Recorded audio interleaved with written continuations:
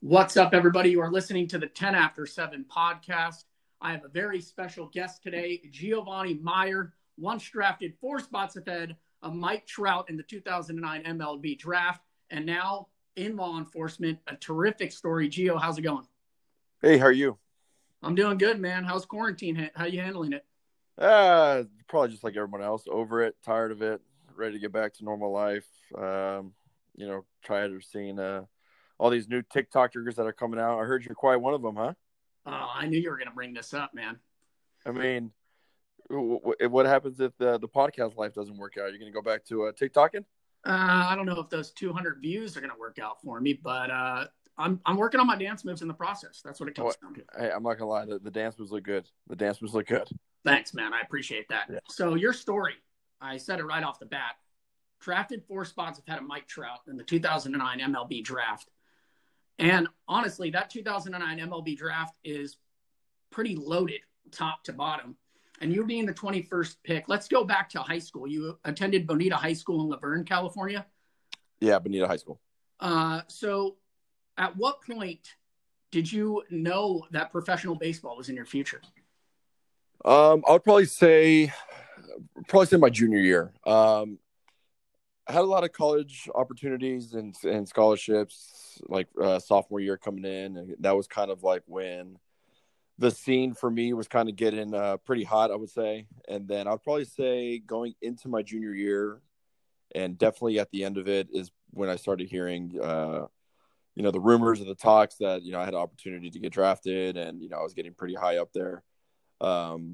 But yeah, I mean, I would say all throughout high school, it was just kind of one of those things where, I was hoping that baseball was going to work out for me. Yeah, junior year when you hit 479, that's pretty damn good. Yeah, it was a good year. It was a good year for travel ball as well. Because majority of the time, a lot of people like to throw out, just like high school stats, and that's definitely important. But especially in the high school scene, travel ball is really where you get most of your exposure. Travel ball and all the showcases that these kids do. But yeah, obviously having a good high school season definitely helps out because obviously you're performing when it matters, with your teammates and stuff. So yeah, I was going to ask about the travel ball circuit. Was there any, notable players on your team and guys that you faced that now you could look back on and be like, man, I can't believe I played with that guy when I was 17, 18 years old? Yeah, I mean, there's quite a few guys. I think our travel ball team was probably, I mean, you could put it up. Well, actually, you could put it up against any travel ball team out there. I think our starting 9 went in the first 2 rounds. I think there's a guy, you might have heard of him. His name's Nolan Arenado. He was our third baseman and second baseman and center fielder. Like we were so loaded that everybody just played every position because it was almost like everybody needed to get a chance to be seen. But yeah, I mean, we had a Nolan Arenado. Matt Davidson, a guy named David Nick, Brooks Pounders, Trace Thompson was with us for a little bit. And that's all. Is that all California kids, or did you guys get a couple kids like from Arizona? Utah? No, yeah, we all had Southern California kids. All of us were from the same area. Wow. Either as Orange County, LA County, Riverside County, but yeah, we're mainly Southern California. Our travel coach at the time, Mike Spears, who has passed away, he was ahead of everything when it came to travel ball. He was Mr. Travel Ball, and he just he knew how to put teams together, and he put teams that win. And obviously, you have so many people with talent that like I mentioned, we all got drafted in the first 2 rounds. But somehow, some way, we all got the proper exposure that we were supposed to get. So it was. Yeah, 2009 was quite a few guys, that came out of there with some talent. So, did you know when you were alongside of Nolan Arenado how good he would be? Because I consider him already hands down the best third baseman there will ever be defensively. Yeah, and I agree. So what's weird is, and even what Nolan would tell you this, he was extremely, extremely overlooked and underrated in high school. he just was not getting like the same exposure, like just for example, like I was. Like it was just his name was never out there, which to us as a team was like crazy because we knew that like at the time he could hit. He was the same hitter. He has definitely gotten like he definitely had the tools defensively. But if you were going to tell me in junior, senior year, he was going to be a 6-time Gold Glover and be the best third baseman in history, I would have been like, oh yeah, I could definitely see it. But it's probably just been in the back of your mind, right? Yeah. But yeah, all of us knew that this guy's being way underlooked. I should say, not overlooked. What is it? Overlooked? Yeah, he's being overlooked. And I mean, it was crazy to us because we knew that this guy could absolutely rake. And he even laughs about it in high school. He was a little bit bigger, like he was a bigger guy. He didn't move as well, but the talent was still there. I mean, clearly. And all he needed to do was just keep playing, and keep the chip on his shoulder that he still carries with him. And it was just we knew that he was going to be a superstar. So. In that team in particular, is there a tournament you could go back to where you were facing some team with future big leaguers on it that you are remembered of it right now? I mean, yeah. I mean, to be honest with you, almost every tournament there was guys. Almost every tournament that we were facing, it was the best of the best. Whether we went out to Florida or Texas. I mean, I remember facing Matthew Perk and guys like Zach Wheeler, Jacob Turner. Who was the Shelby Miller? Were they still bringing the stuff they are now? Like, was their stuff moving just outrageously when they were in high school? Yeah. So what's funny is that it's weird to say, but it was just 10 to 12 years ago, which is it seems like it's so short, but 10 to 12 years ago, back then, baseball and the pitching, 90 to 93 was like elite. Yeah. And this is what those guys were topping out. Like, Shelby Miller, I think, was the hardest pitcher. He was like 93, 94 out of high school. And that was absolute gas at the time. Now, if you're not throwing 92, 94, 95 as a high school pitcher, like you're not even kind of being looked at. That's right. That's crazy. So just within those 10 years. So like for us, it's what if you're consistently seeing like 90, or if you're not seeing 91, 92 as much, then it seems like extremely hard. But obviously the more you see it, the easier it gets. So for us back then as high school hitters, yeah, like 92, 93 was it was equivalent to probably what like 97, 98 is now. And that's what these guys were throwing. And Michael Givens, he was a shortstop at the time. He's the closer for the Orioles. He was one of the shortstops coming out of the draft, and he could throw like 98 across the diamond. So everybody knew that this guy had a crazy arm, and he went to pitching, and now he's throwing 98 off the mound. So, Steven Matz with the Mets. Yeah, I mean, I'm just all these names are coming back to me now. Man, that's yeah. Insane. So you said you started to get looks junior year and obviously going into senior year. At what point did you have to sit down and make that decision between going to a university or going straight to the league? Yeah. So when you get drafted, obviously you have an important decision to make, and I really wanted to go to college. I wasn't gonna say that I wasn't positive or I didn't have the confidence that I was ready for pro ball. And I thought college could help me, but at the same time, asking an 18-year-old kid who, didn't come from anything, to turn down, over $1 million, it's just not, it's not a decision that kid's going to turn down, So for me, it was one of those things where I probably thought about it a little longer than other kids because, they signed, they're like, oh yeah, I'm going for sure. For me, I kind of took my time with it and then, came to the conclusion like, yeah, this isn't something I can turn down and, started my professional career. So going back to draft day, obviously you remember the call. How was that like? It was, oh man. Yeah. It was crazy. It was the same day as my graduation. So graduation was like at 3 or 4, like one of those times. And I think the draft was at 1:30 or 2. I was at my house. I had all my family there. I wasn't quite sure. We weren't going to have anything at our house because I wasn't quite sure where I was going to go. It wasn't a for sure, like I was solidified to be a first round pick. With my agent, we were just kind of in talks, like, this is what he's hearing. And I would probably say like the night before, the area scout, who's kind of like in charge of the communication between me and, the cross checker, the national cross checker, and the head scouts in Houston. He was texting me a lot. He was texting me and, hey, how are you? How are you feeling? Um, has anything changed with your signability? Meaning, like, do you still want to play?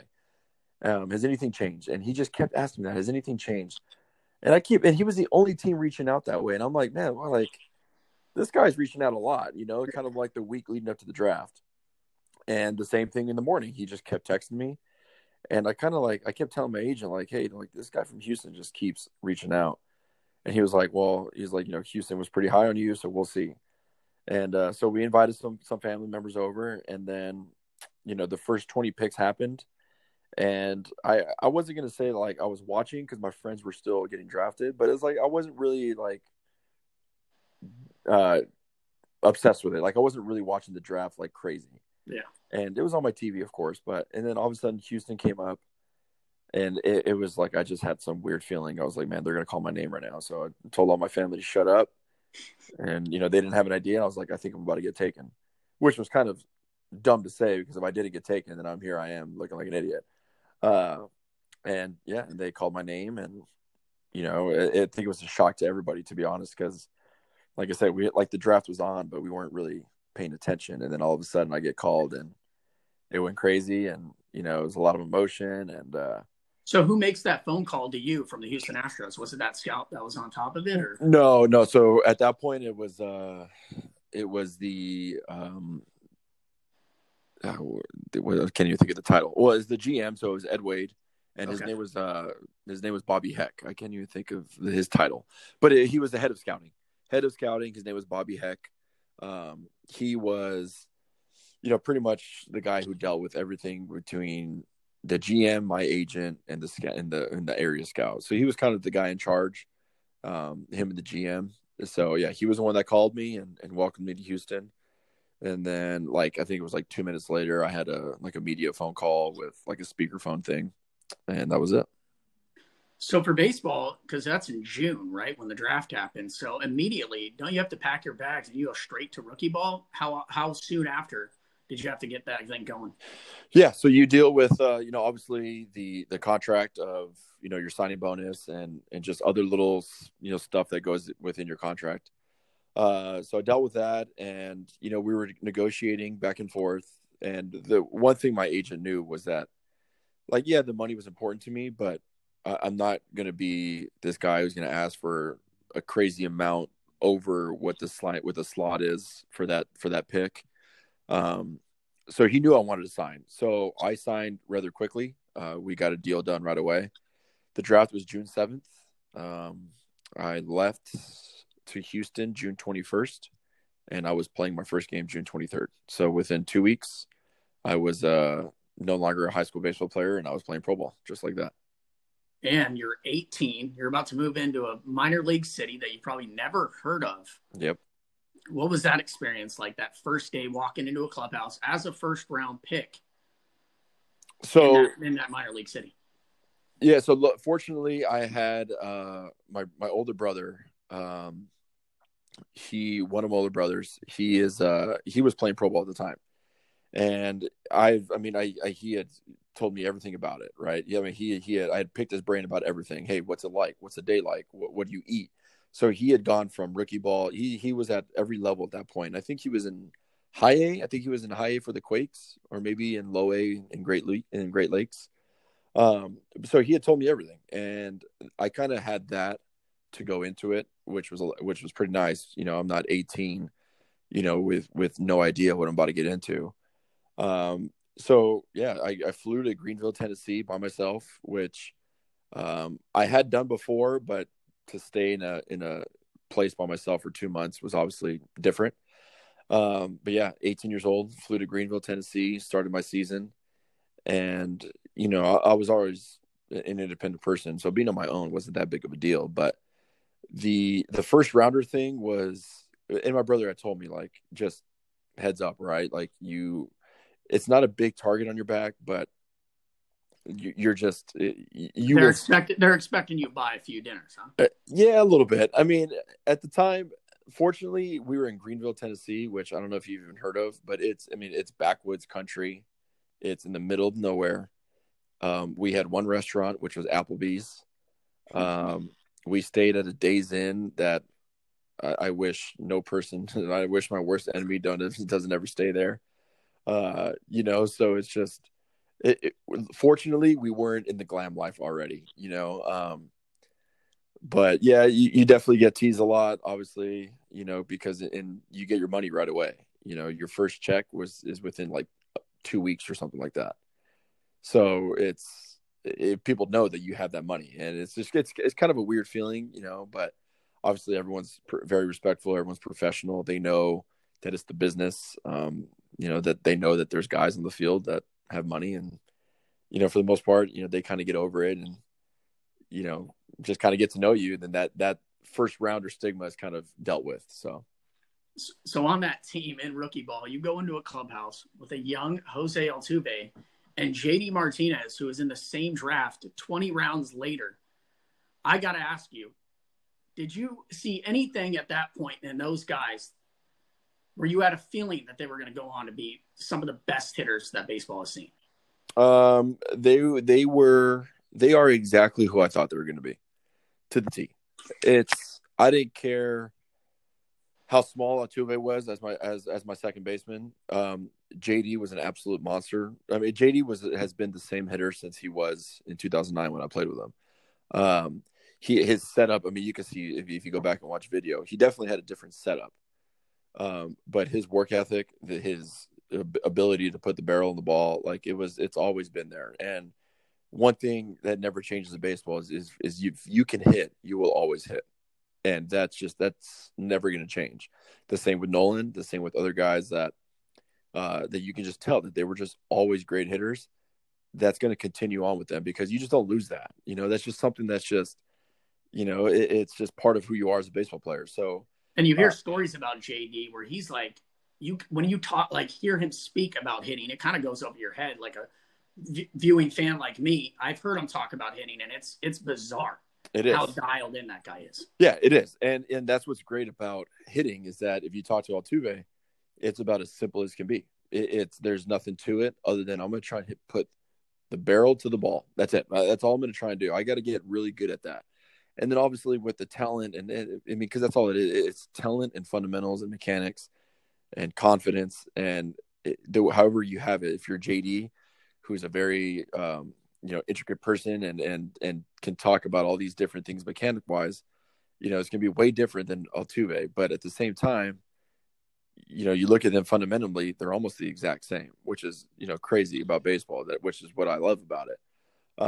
But yeah, I mean, Altuve, he was every game.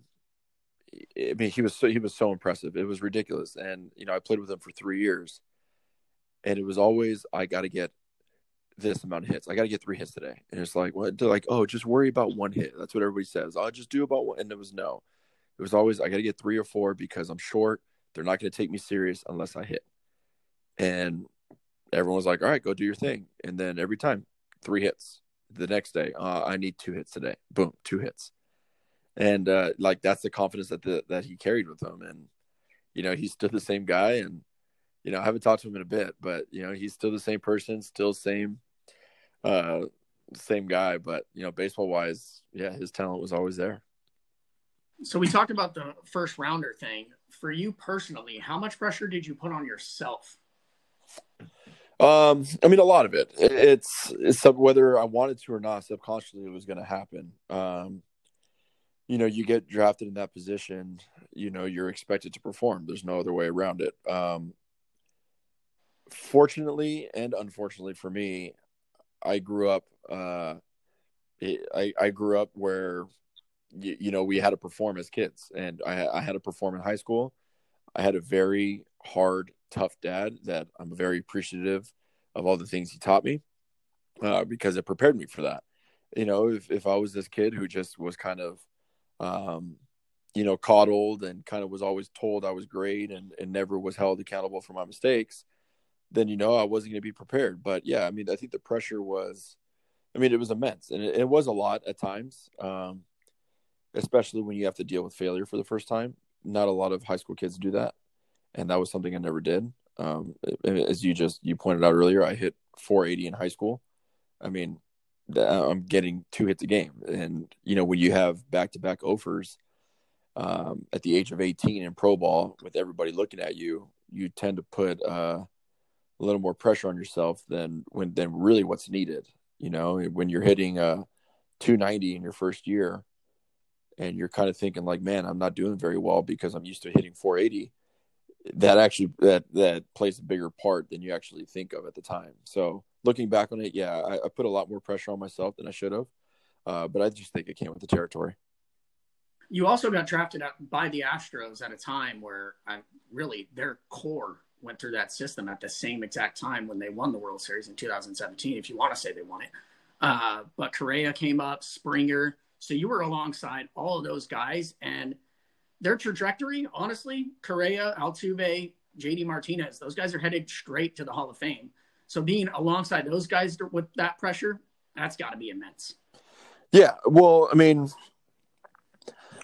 what's great about once you get in pro ball is, kind of once you get to a certain level, all the first rounder, the third rounder, the 20th rounder, that kind of stops. And at that point, everyone's just playing.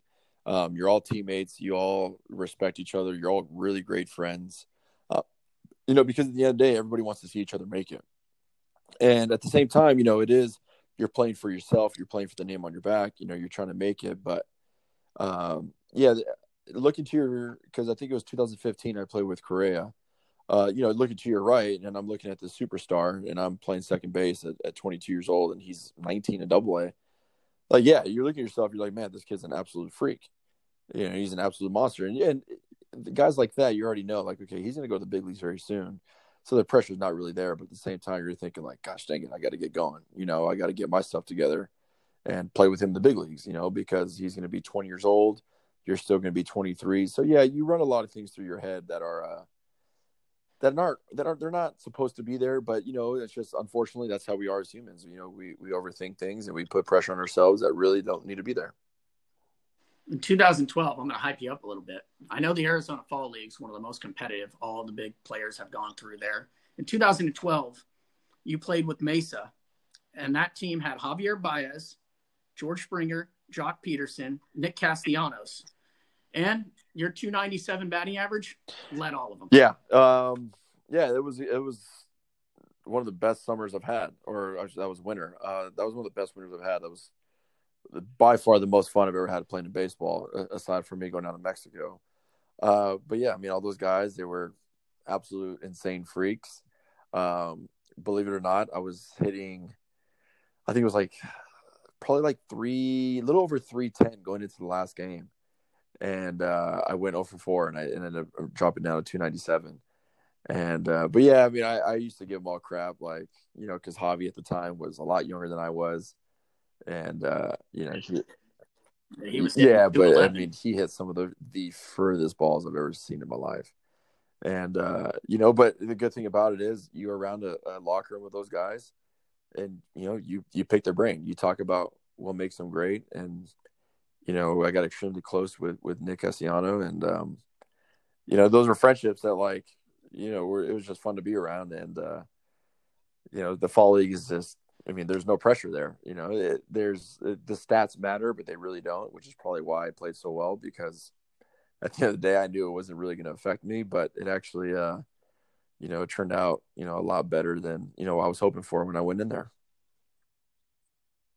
In that league, I was going to ask you this question later, but in that league, it had to be where you saw the nastiest you've ever seen. Yeah. Yeah. I mean, that's the elite of the elite. Obviously, they send, only their top guys there.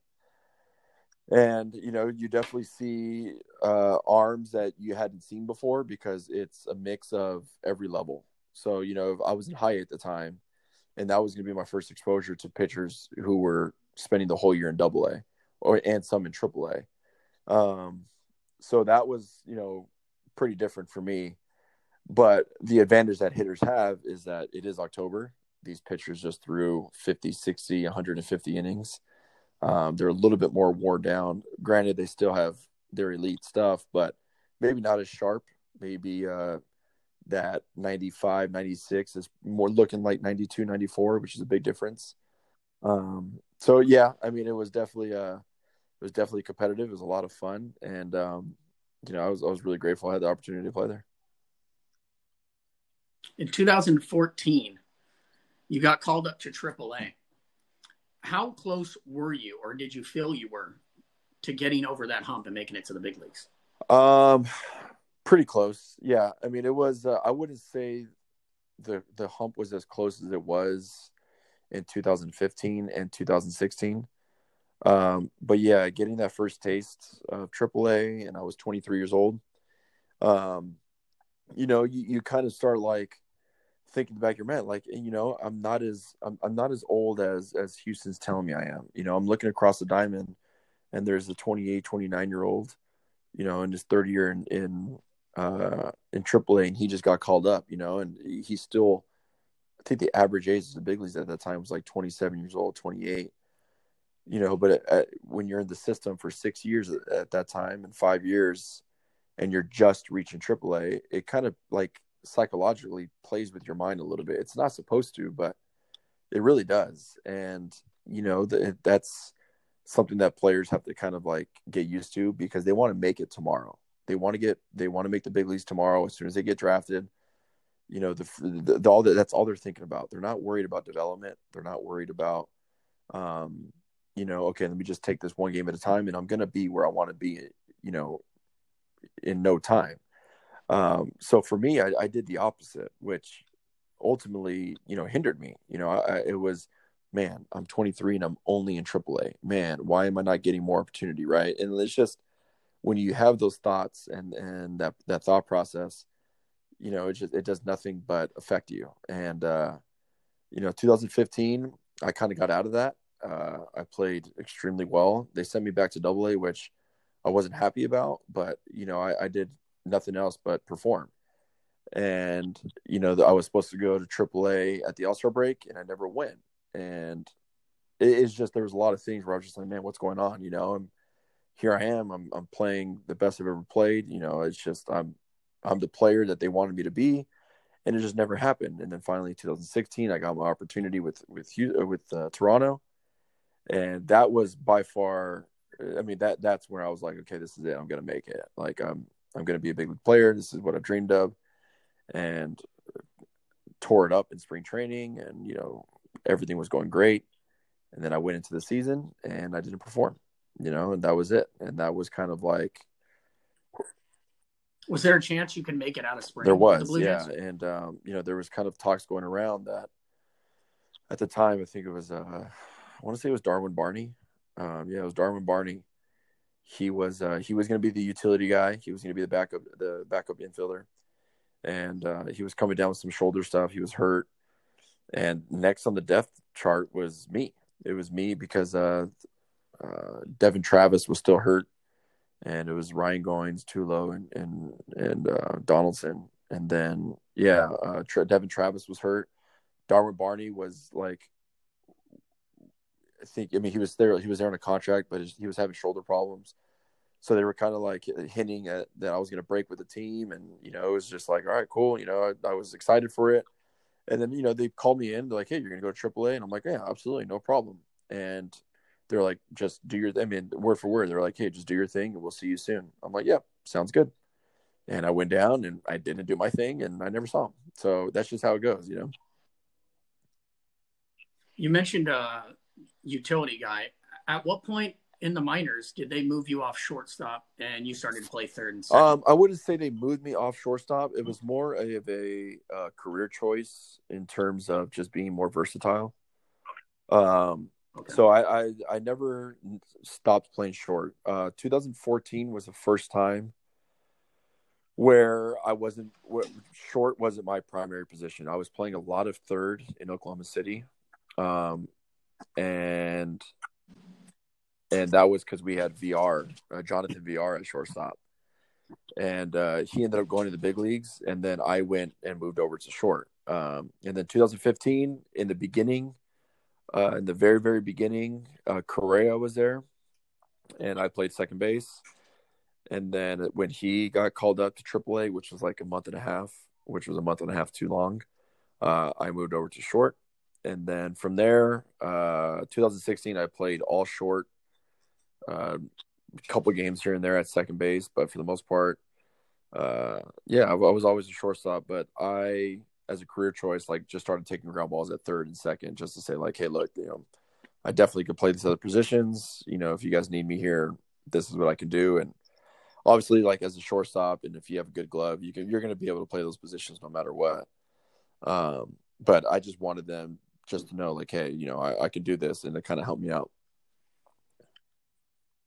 So after the Blue Jays organization, you moved on to the Mets in 2017. You played AA and AAA with that organization, I did, yeah. Correct? So I've heard rumblings that you've had time with Tim Tebow. Yeah, there was I wouldn't say time, but I had probably like a little over 2.5 weeks with him in spring training. Never said a word to him. I mean, we like, in terms of like conversation, we always say like, hey, what's up? How you doing? But at the time, that was his first spring training. So he was very focused. He was very, just like head straight on, I wouldn't say didn't talk to a lot of people, but I mean, he was there for business, and, that's just how he operated when I was around him. I was never around him after that, but yeah, we were together for a little bit. So then after that, what was the decision for you to move on to the next one? So I was in spring training in 2017 with the team from TJ in Tijuana. I was there in spring training with them, and I got the call from the Mets. Obviously they offered me a job, so I went to the Mets. After 2017, I had surgery on my foot. I played with torn ligaments in my foot the whole 2017 season, and I knew something was wrong with it. And I'm not kidding. I was moving like a 95-year-old man, and scouts were noticing, and people were. And at that time, when you're 20s, I mean, I was 27 at the time. When you're 27, you kind of know all the scouts, all the coaches, you kind of been around for 9 years at that point. And they talk to you like, they don't talk to you like a young minor leaguer anymore. So they ask you like, hey, what's going on? Like, why are you hurt? And I'm like, yeah, I think there's something wrong with my foot. And so after the season, I ended up getting checked out. Finally, I should have happened, at the beginning of the year, but I ended up having something torn in my foot. And, teams had called and they're like, hey, we heard you had surgery. And I was like, yeah. And they're like, when are you supposed to be done? And I'm like, I won't be ready for spring training. At that point, I wasn't going to be ready for spring training. I had surgery in October. And they were like, all right. So at that point, no team's going to call. If I'm not going to be ready by spring training, there's no point in signing me, especially as a free agent, because, obviously we get paid more. So I called Mexico and I told them like, hey, this is my situation. And, I'm not going to be ready for spring training, but I'd love to come back and play. And they were like, absolutely. And they offered to rehab me, and they offered, pretty much just to take me in with my foot. And I went to spring training, and they rehabbed me, and I got healthy. And, I played down in 2018 with them. Did it injure it more with you playing on it? Yeah. Well, I mean, it got to the point where it was sometime. So in 2015, it's called plantar fasciitis. I got it in both feet. It was really bad. I had no idea how I got it, but it was something I dealt with in 2015. It bothered me a lot, but I just dealt with it. In 2016, I told Toronto about it, and they like pretty much cleared it. It was their medical. Like Toronto was like 10 years ahead of everybody else in terms of like their medical and just like their strength and training program. Like they were the top. And so they took care of me, and my plantar fasciitis went away, and I was healthy. And then 2017 came, and it's just like I felt it come back extremely hard. And, it was getting tough to play each day. And I told the trainers, and I was getting treatment. And I just told them, like, man, something's not right. And then after the season, because I was taking I was taking a lot of anti-inflammatories, if you want to say, to kind of help me play, and that kind of masked all the pain and kind of masked all the swelling. Because after the season, I stopped taking anti-inflammatories, and my foot and where I ended up having surgery, it swelled up like 2 times, 3 times the size. So I sent them a picture. I'm like, hey, there's something wrong with my foot. And they're like, yeah, let's get you in. So I ended up seeing a doctor, and he told me I had it's called the torn plantar plate underneath my foot. And, it was a pretty extensive surgery, and it was a pretty extensive recovery. So if I would have did it at the beginning of the year, I would have missed the whole season. And I don't think anything would have changed career-wise. So it was just one of those things where I'm kind of glad I didn't have surgery, because, I was able to play and live in Vegas and kind of get another year of AAA and kind of just, enjoy that time. Yeah, you mentioned earlier one of the most fun moments you've had on the baseball field was in the Mexican League. I watch the Caribbean Series every year. I eat it up. How was that experience like? I mean, I know their fans are absurd. Yeah, it's everything you read about. It's absolutely insane. It's nonstop music, nonstop cheering. It's honestly, it's like a festival. It truly is. Right? Like, I'm not kidding. If I could recommend to anybody who's a baseball fan to go down to TJ and see a Friday night or a Saturday night game, don't worry, you'll be extremely safe. I mean, if anybody wants to, like, it's crazy. It's like baseball you've never seen before. And it kind of took a little bit to get used to, because when I say there's music blasting, it's nonstop 9 innings. And you can't hear anybody. And, because down there, it's their big leagues. That's the highest level down there, and it's the elite of the elite down there for that league.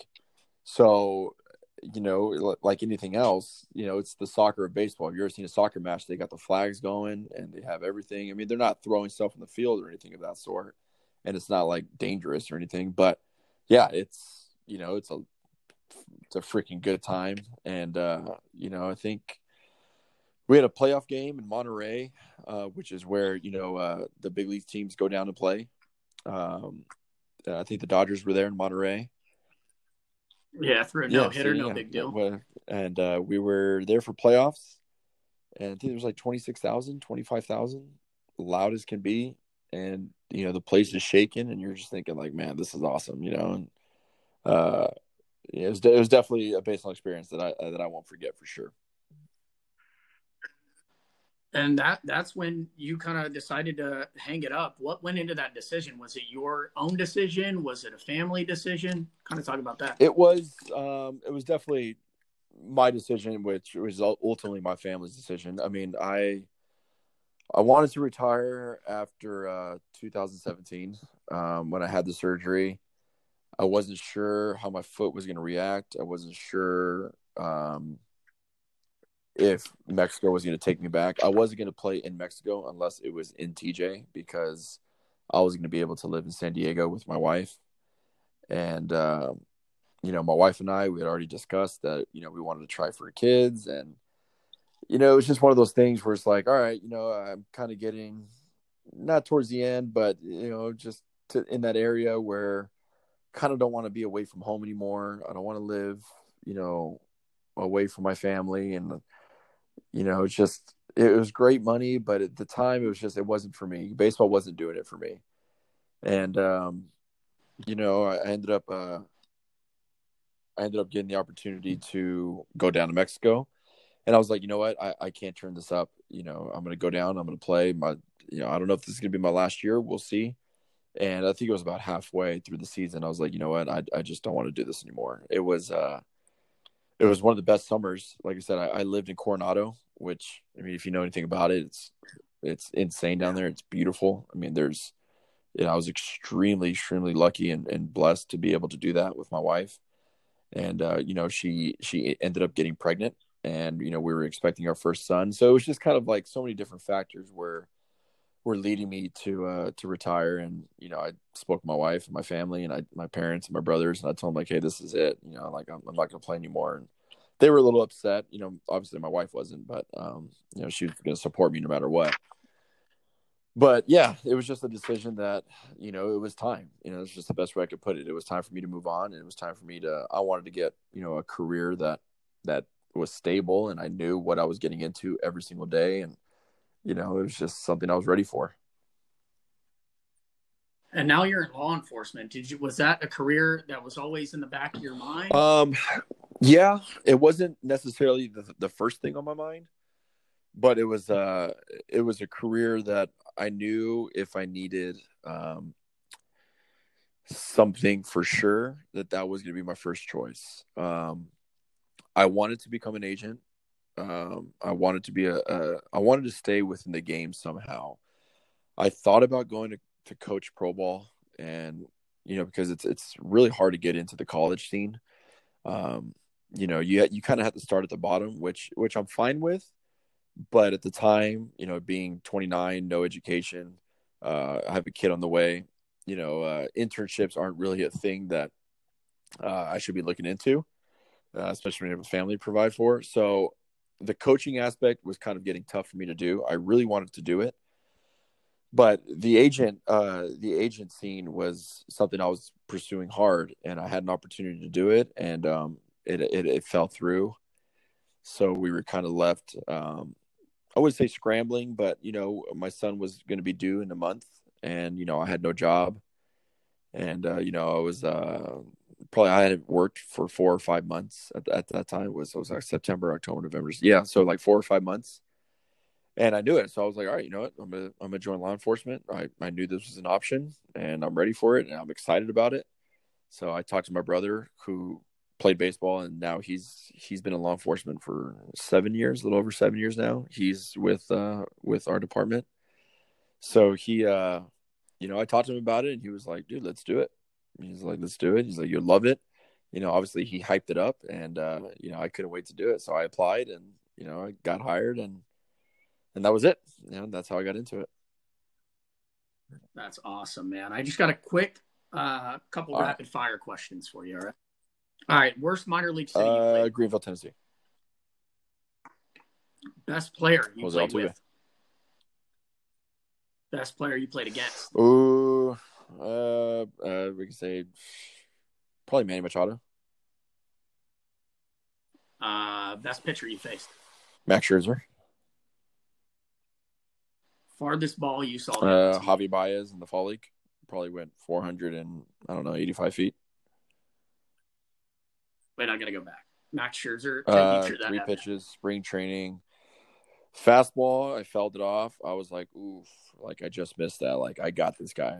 Slider, take a seat. Have a nice day. And came back to the dugout. I'm like, I never want to face that again, because it was insane. Because it didn't matter, because at the time he was with the Nationals, or was it the Tigers? No, he was the Tigers at the time.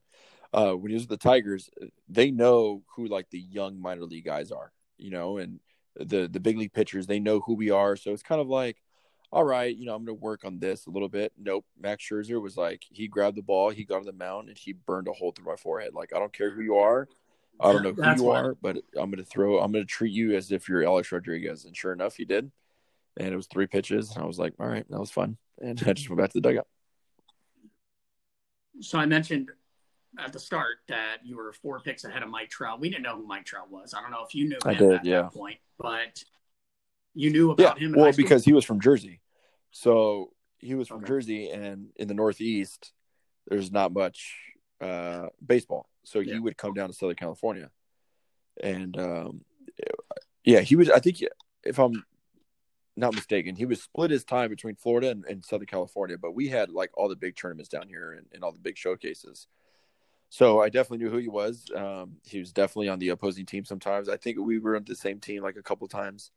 But I mean, his thing in high school was he would run like the wind. He had extremely he had the shortest swing ever.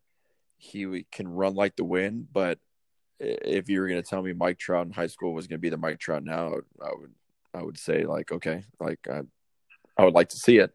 To say, you know, in my opinion, he was going to be the greatest baseball player in history, I would be like, I mean, that's a bold statement, but you know, yeah, right, you know, but yeah, in high school, he was definitely very talented. Obviously, he was extremely athletic.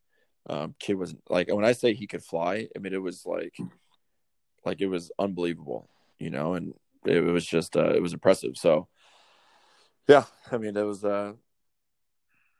cool to see him play. Well, man, I want to thank you for your time. I think your story is incredible. I would wear that with a badge of honor if I was in the 2009 draft. Thanks for coming on, man. I really appreciate it. Thank you. All right, man. Thanks. And there you have it. I want to thank you guys for listening. You can follow me on Twitter at 10 after 7 or on Instagram at 10_after_7.